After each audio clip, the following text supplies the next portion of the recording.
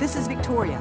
Thank you so much for downloading this podcast. I believe God has amazing things in your future. I hope you enjoy this message.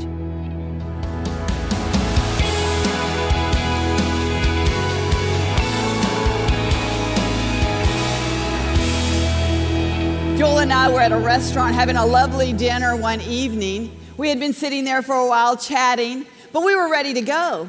So we called the waiter over to ask him for our check. And he said, "Oh, I'm sorry, I should have been over here earlier." He said, "There was a man in the corner booth right there, and he already paid your bill. He paid the tip and all." He said, "You guys are free to go." Joel and I looked at each other and we thought, man, that's awesome. That's good news. Somebody paid our bill. But can I tell you today, there's a man who has already paid your bill. He's already canceled your debt.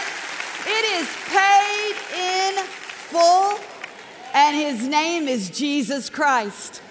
See, we've been talking about it all day. It's the Easter message. It is finished. It is done. He has already created you in his righteousness when you are found in him. He has given you the power of the resurrection. Joel quoted it earlier. The same power that raised him from the dead is alive in you. You see, you've got resurrection power. God has given you mercy and grace so that you can go in this resurrected life. You are free to go. How do we live this resurrected life? We don't want to just talk about it. We don't want to just come in here on Easter and say, yes, Jesus is alive. We want to live the life that he died to give us.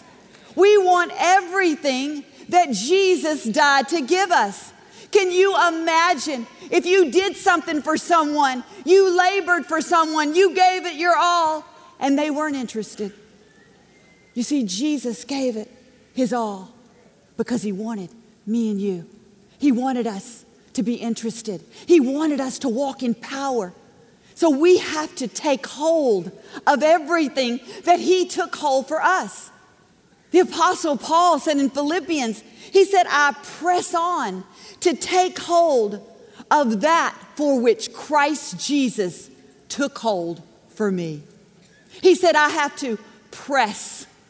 You see, sometimes it's hard to take hold of the things that are right there in front of you because there are some things that are trying to distract you. There are some things that are trying to act more powerful than what is right there in front of you. Have you ever known what to do, but you didn't do it? You just didn't do it? Aren't you glad you're forgiven? Aren't you glad that Jesus gives us second chances? See, there's a pressing. There's a good fight of faith that's involved. Paul said, I'm not looking back. He says, I'm pressing forward.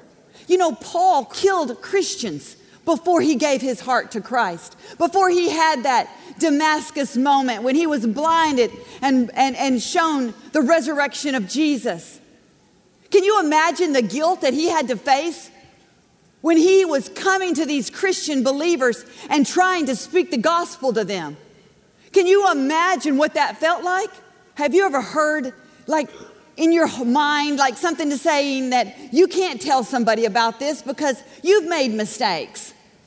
You can't share the gospel. You're not good enough. Who says you can do that? Can you imagine that Paul had to press and he had to say, I'm not settling. I'm not stopping. I'm not looking back. I got a call on my life. I'm going to take hold of everything Christ took hold for me, and I'm moving forward. You see, that's what you and I are going to have to do. We're going to have to do some pressing. We're going to have to say, there's some things out there that Jesus did for me, and I'm not letting anything stop me. Paul, he didn't let a shipwreck stop him. He didn't let prison stop him. He let nothing stop him. In fact, when he was in prison, can you imagine? He said, I'm writing this down so the generations to come can read it. They can hear what the Lord Jesus did for them. They can hear how to live. They can partake of this. See, in prison, he pressed on because he had resurrection power on the inside of him. You see, he left a legacy on this earth. And when you and I take hold of the things Christ has taken hold for us, it is our turn. We too can leave a legacy to our families. We can make this earth a better place. Hey, don't let the hard stuff stop you. Press on. Jesus is there to help you. His blood is full of power. He's taken away the shame. He's taken away the guilt. If you don't like your past, hey, you can rewrite your future. Don't worry about it. He has set you free to go and live this resurrected life. When Jesus walked the earth, it wasn't easy for him. He didn't stop short. He didn't say, I'm not interested anymore. He didn't say, this is too hard. Listen, he was beaten. He was bruised. He was spit on. It wasn't good. He was denied. He was hung on a cross to die. It wasn't good. It was hard. But on that third day, when he came out of that grave, just like he said he would, hey, he turned that whole thing around. And guess what? It was good. Can I tell you, his plan worked, and his plan is still working in your life.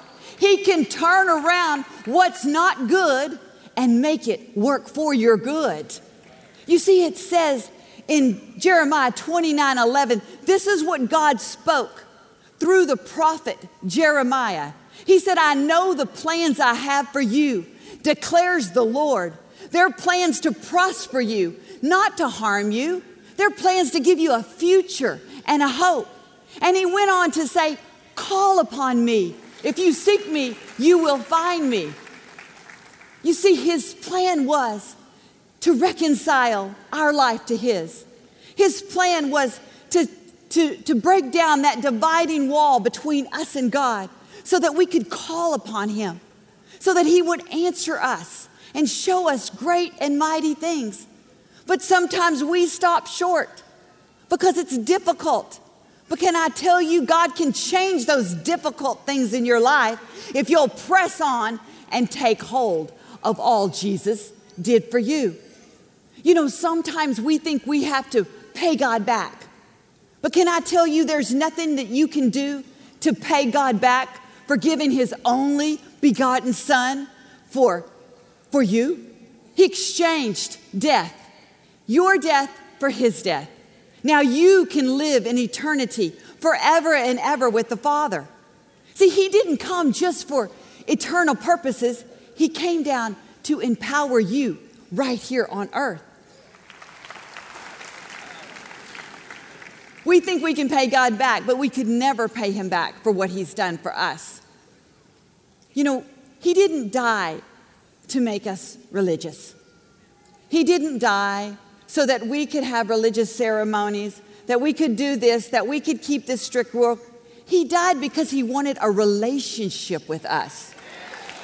That's what this death, burial, and resurrection is about today. That's why he said, my plans are good for you.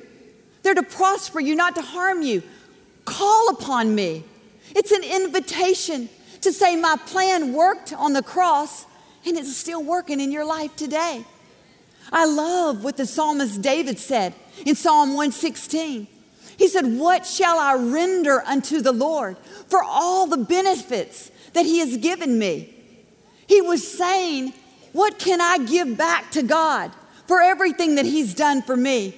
He was prophesying the resurrection and what Jesus would do. And this was his answer. I will take up the cup of my salvation and call upon his name. What can I give? What I can give is to take what he's done for me and call upon his name. See, we think we have the price to pay, but Jesus has already paid the price. All we have to do is take hold of it. Listen, when guilt, when condemnation comes knocking at your door, when failure says you can't go on, you've made a mess, when things don't look good, I want you to know his plan is still working in your life. And he can take what doesn't look good and turn it around and use it for your good. Amen. Call upon his name. Live this resurrected life. Praise God. He is awesome in this place today. Amen. We love you so much.